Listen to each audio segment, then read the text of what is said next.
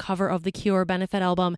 And then the last song we played was, again, the Dirty Dozen Brass Band, Ain't Nothing But a Party. It's been a pleasure being here with you. I will talk to you next Monday at 3 o'clock. School will be out, hopefully for everyone, definitely for me, and we will hang out and be the cool kids on the playground. WCBN FM Ann Arbor. Talk to you next week. This is you over 30 years ago. Are we there yet? Are we there yet? And this is your mom now. Are we there yet? Are we there yet? Roles change without us noticing. That's why AARP gives you the information to provide even better care for your loved one. Visit aarp.org/caregiving. Brought to you by AARP and the Ad Council. Stay tuned for Gray Matters, coming up next on WCBN FM Ann Arbor.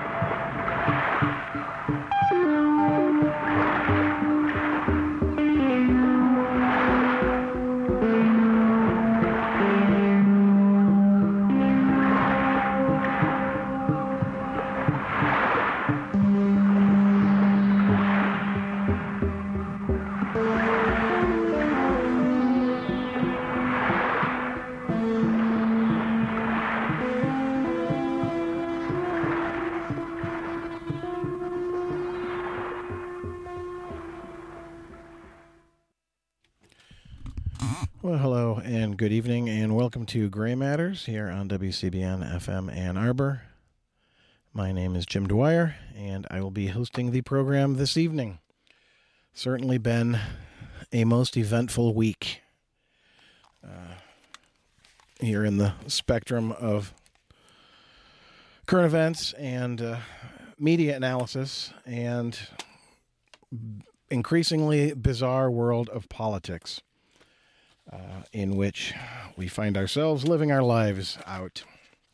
Obviously, the Comey testimony last week is the blockbuster story, despite the fact that it may not have been the other shoe dropping that I think many people mistakenly assumed it might be.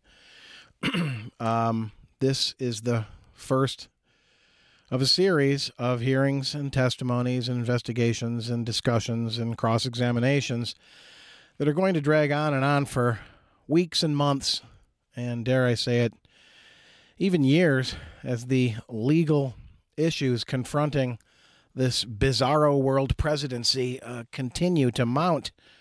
Of course, there are the Sessions, Jeffrey Beauregard Sessions, will be speaking to the Senate Intelligence Committee tomorrow. We'll talk a little bit about that later, I suppose. Whether or not that will have the seat-filling ratio that the Comey testimony last week did. People leaving work early, and bars in the D.C. area booked solid for, that's the place to view it, I suppose. It's at a bar in D.C. Thinking back to the Watergate hearings, I remember my mother at the time not working, working very much at home as a housewife, but not working out in the professional world, was very annoyed that her regular daytime programming was going to be interrupted. But it didn't take long for her to figure out that the biggest soap opera in town was not As the World Turns or Guiding Light, but the Watergate hearings. And I think that's what will prove to be the case with this, too. But I think people's expectations need to ratchet down a little bit. There aren't going to be, these aren't trials. These are not, the end result is way down the line. For those who are anxious for the Trump presidency to grind its own face off, just going to have to be patient. But don't worry, he's working as hard as he can. Not so much on the agenda, which he purportedly set forth to be for the benefit of all Americans, but really just in self-defense and this weird pathological gesture of tweeting. Tweet. And I think it's an aptly named format. I can understand occasional use. I use social media myself, as most of us do these days. Some people can't live without it. Some people use it intermittently or, tentatively at best. And the psychological drive to respond to so many things you see beyond just liking something, but to comment on other people's comments is a slippery slope. And I think that's where the president spends a lot of his time, is looking at that sort of thing. But gadzooks, what a strange week. I mean, we have the week before Zbigniew Brzezinski passed away. Of course, he's the architect of America's involvement in Afghanistan, where we still are after all these years. Brzezinski first appeared on the scene as a major player in the Carter era and served the Reagan administration quite well in that capacity. And, of course, Adnan Khashoggi died last week. Arms dealer to the stars. And what a strange track record he had. We could do a whole show on Adnan Khashoggi. And I realize now that we never got around to doing the show about Fidel Castro that passing merited. But things happen too fast when there is a 24-hour news cycle. And I think that is an exhausting aspect of the infotainment world that is both online and social media format and in conventional broadcast media, as well as the archaic yet still, surviving print medium. But there have been commentaries beginning to arise about, it was really different for Nixon because they didn't have the constant 24-hour news cycle at that time. There was a little bit of a respite. You'd have the hearings in the morning and afternoon, the evening news, and then just standard television programming. And by golly, television stations shut down at the end of the broadcast day back then. I don't think anything shuts down anymore at the end of a broadcast day unless somebody doesn't show up for their shift.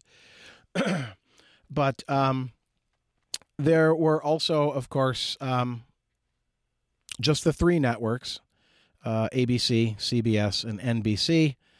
Nixon, one of his genuine gifts to the American people, and you can't condemn Nixon entirely, was PBS. That arose under his tenure as chief executive. And so we can genuinely thank Richard Nixon for that. You wouldn't have Big Bird without Tricky Dick. He never made a guest appearance on that show, unfortunately. But one thinks he may have had much to chat about with Oscar the Grouch, I suppose. Although Oscar wasn't quite as heavy a drinker as Nixon. But the three major networks were, in essence, attempted to be, because at the time there was a thing called the Fairness Doctrine. They were nonpartisan, or at least they made every effort to appear to be so, whatever the personal politics of individual broadcasters. Certainly Walter Cronkite never told you who he was voting for. But I think serious journalists like Cronkite wanted to present the facts on both parties, regardless of what their personal inclinations may have been. And it's hard to see where that still exists in the broadcast world today. On this program that I'm speaking right now, Gray Matters, we are sometimes criticized for being more condemnatory of the right than the left, but I think that there's plenty of opportunity and examples where we do critique and criticize the left end of the spectrum. But the Fox network is almost exclusively a Republican Party propaganda outlet, and Roger Ailes came up through the Nixon staffers with that thought in his mind. It was actually a thing that they had discussed. Boy, if only we could control the media discourse that's going on, we would have more defenders. And Trump's insistence that the tweetscape allows him to put out the unadulterated truth, of course, has followers and believers, although I read last week that about half of his Twitter followers are actual non-entities. They are bots. They are, if you click on them, they show no identification, no profile picture, and no posts. So they're just empty stalking horses. But the idea that he's going to tell the truth on Twitter, but can say anything he wants anywhere else, highly unlikely. I think increasingly it's quite clear that there's very little that he says that has any relevance or connectivity to truth or fact. And that is getting a little tiresome. I think we can all agree on that. Of course, his lawyers urged him to stay off of the Twitter for more often than he has been able to follow that advice. And I guess for 48 hours, he did remain with the phone not in his hands. I guess they should just hide it from him. But Tuesday morning, he was back at it, messaging that the fake mainstream media was working so hard trying to get me not to use social media. And he tweets some links to Fox and Friends. Well, I think by definition, Fox News is mainstream media. It is available on every cable platform and digitally throughout the world. I think that does qualify them as mainstream media, but it's kind of cute how they exempt themselves from that in their broadcast as well. And that was actually one of the more amusing aspects of the Comey testimony last week, were the spinning attempts on all the chats afterwards. And that's another aspect of the 24-hour news cycle that is getting very exhausting, is just talk and speculation and talk for hours and hours. And although there are people who are up at 3 a.m. who want to hear that stuff, I think for the mental health of the nation, it would be good to just sort of wait until there's, okay, we've talked about it for a few hours. Now we're done talking about it. let's talk about something else. It's not like there aren't other things that are happening. The opioid epidemic is, what can you say? It's getting worse and worse, and it's getting talked about less and less. There are new forms, unidentified forms of opioid concoctions. It's a story, and I think it was Sunday's New York Times, about some 13-year-olds who bought some heroin-like substance off of the internet, the dark web, with Bitcoin. I mean, kids going straight to the hard stuff. Aren't you supposed to dabble with beer and pot, the dreaded gateway drugs, which are actually enough for most people? But these 13-year-olds went straight for the hot taboo, the big deadly one. And the numbers are just off the charts, statistically, especially in some regions of the country. The number of ODs it's getting worse. Back in 2016, during the campaign, there was actually what appeared to be genuine concern from both parties about the situation with opioid abuse.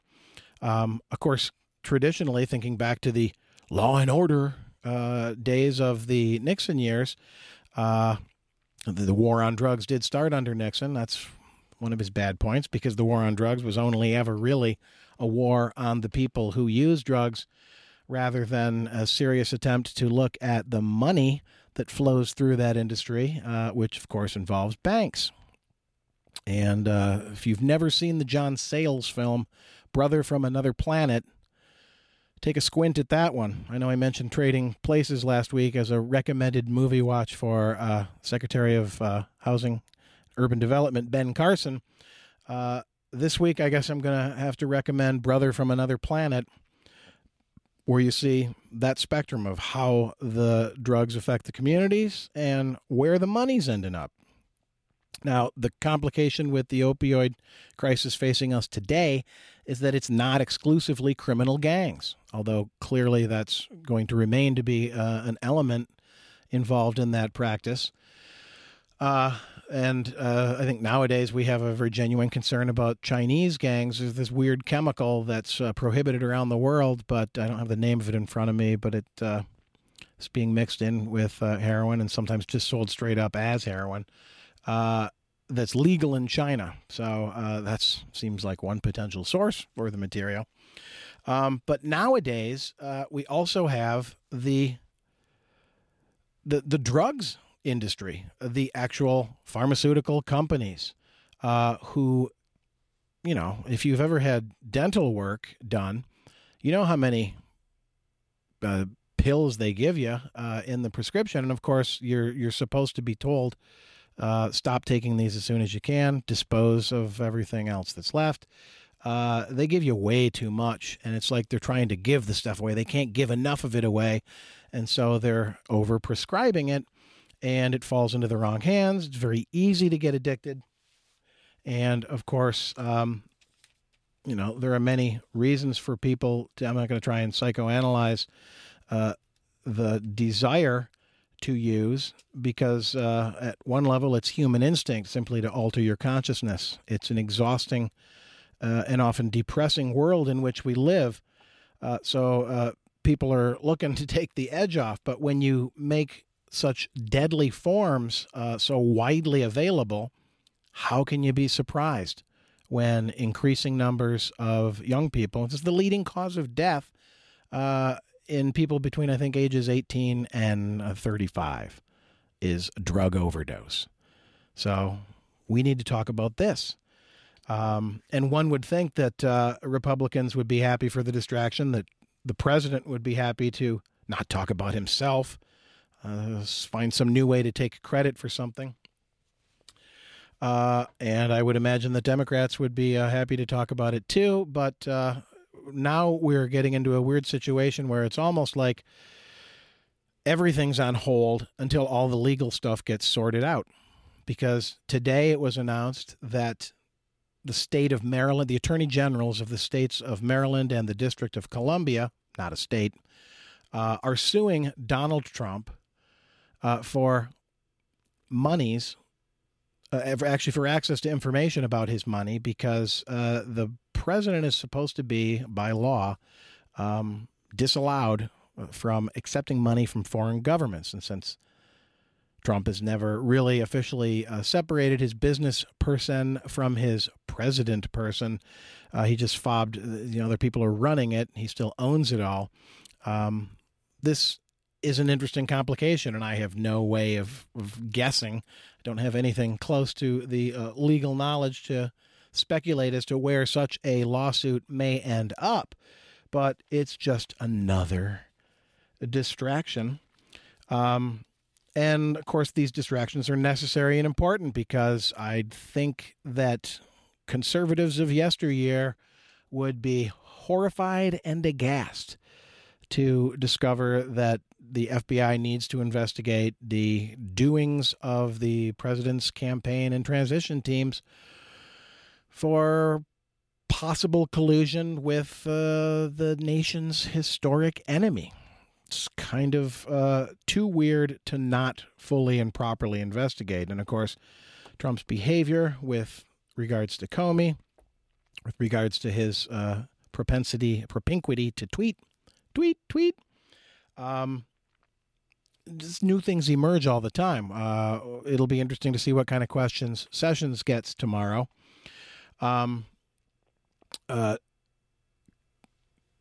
Kushner will, of course, be getting questioned very soon. And last week was not really a great week for the president. Let's see here.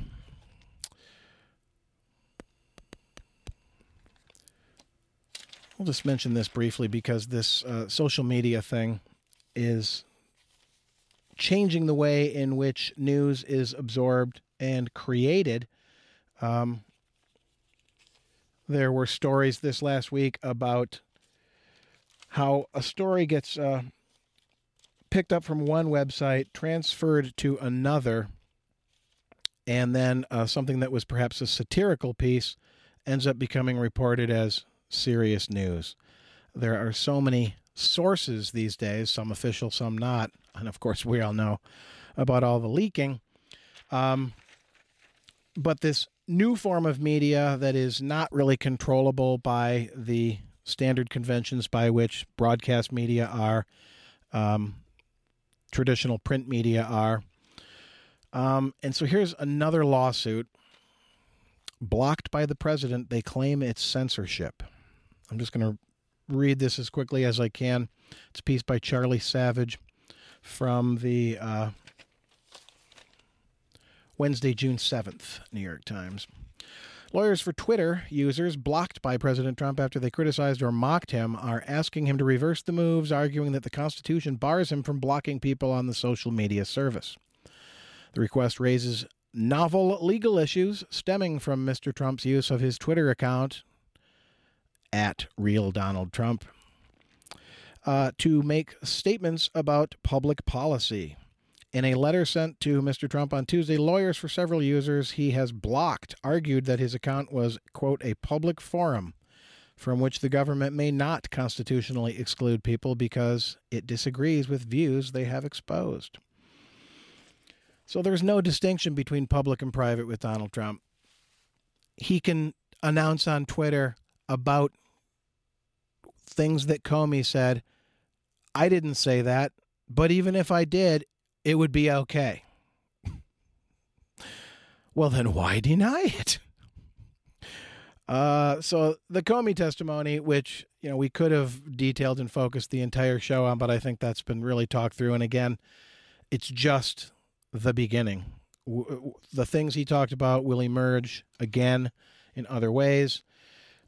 Trump's insistence that I'd be happy to talk under oath 100% is amusing, and I'm sure somewhat jarring to his legal team, perhaps, since he has no idea, no way of knowing who else the FBI has talked to. And, of course, that's why they talk to everybody and why they take such excellent notes, because something said by person C is going to jibe correctly or incorrectly with what person F says. And so then you have to compare those two stories and see, well, okay, who's telling the truth here? Lying to the FBI is probably one of the bigger mistakes you could make. Today's front page has an article about Trump's personal lawyer amassing clout in the White House, and his a guy named Mark Kasowitz. And he looks for all the world to me like Claude Rains as the corrupt senator in Jimmy Stewart, Frank Capra classic, Mr. Smith Goes to Washington. That's what Mark Kasowitz looks like to me. Claude Rains is a great actor, playing a kind of a sleazy character in that movie. I'm not making any personal judgments on Mark Kasowitz. He just happens to look like Claude Rains. But it is interesting that some of the White House staffers are being given legal advice by him. Not all of the White House insiders have lawyered up themselves yet, although that's the word on the street, is that it's almost time to lawyer up. Never a good sign when you're trying to proceed with your planned agenda. But they could likely be thrown under the bus by the Trump legal team down the line anyway, as I suspect Kushner might be. Get ready, Ivanka. I think Jared might be on the outs with Bannon and your dad there.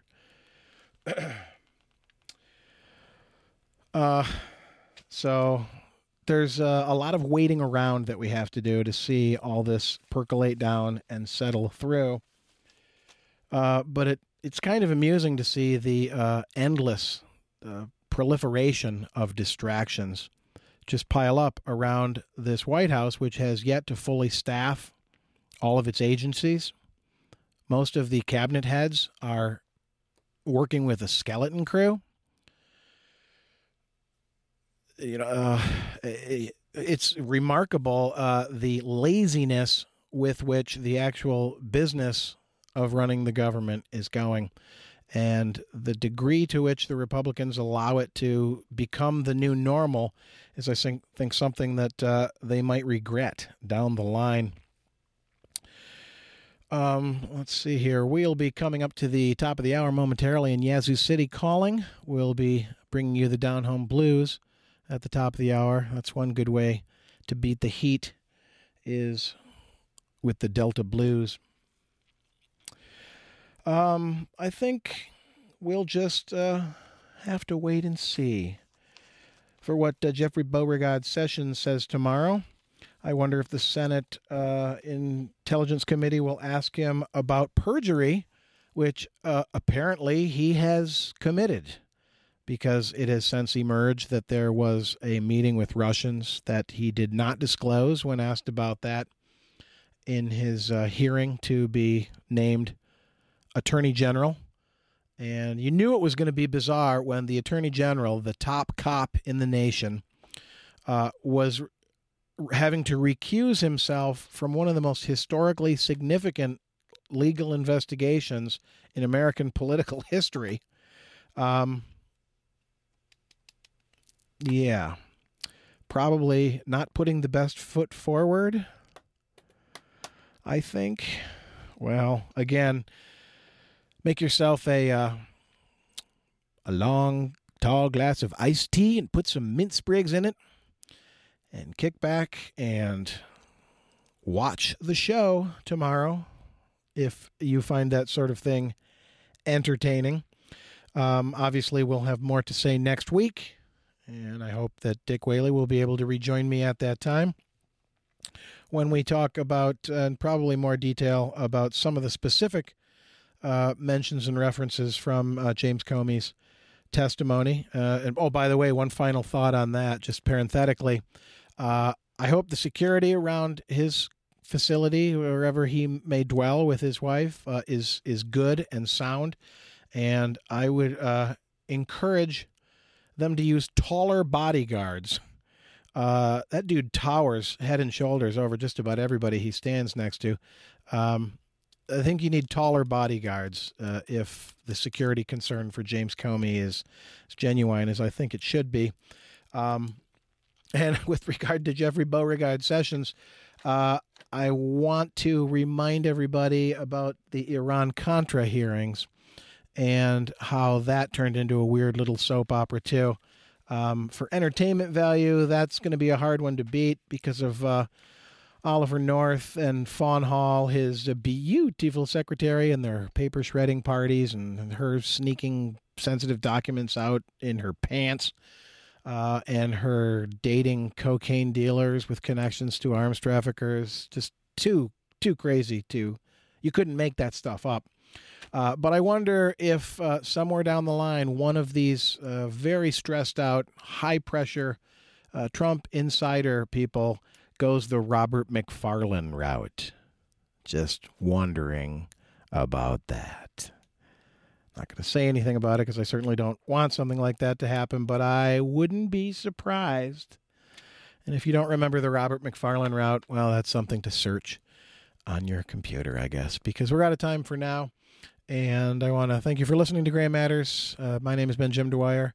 The views and opinions expressed by myself are those of one individual and not necessarily the station or the licensees thereof. But thanks for listening, and I hope you've enjoyed what I've had to say.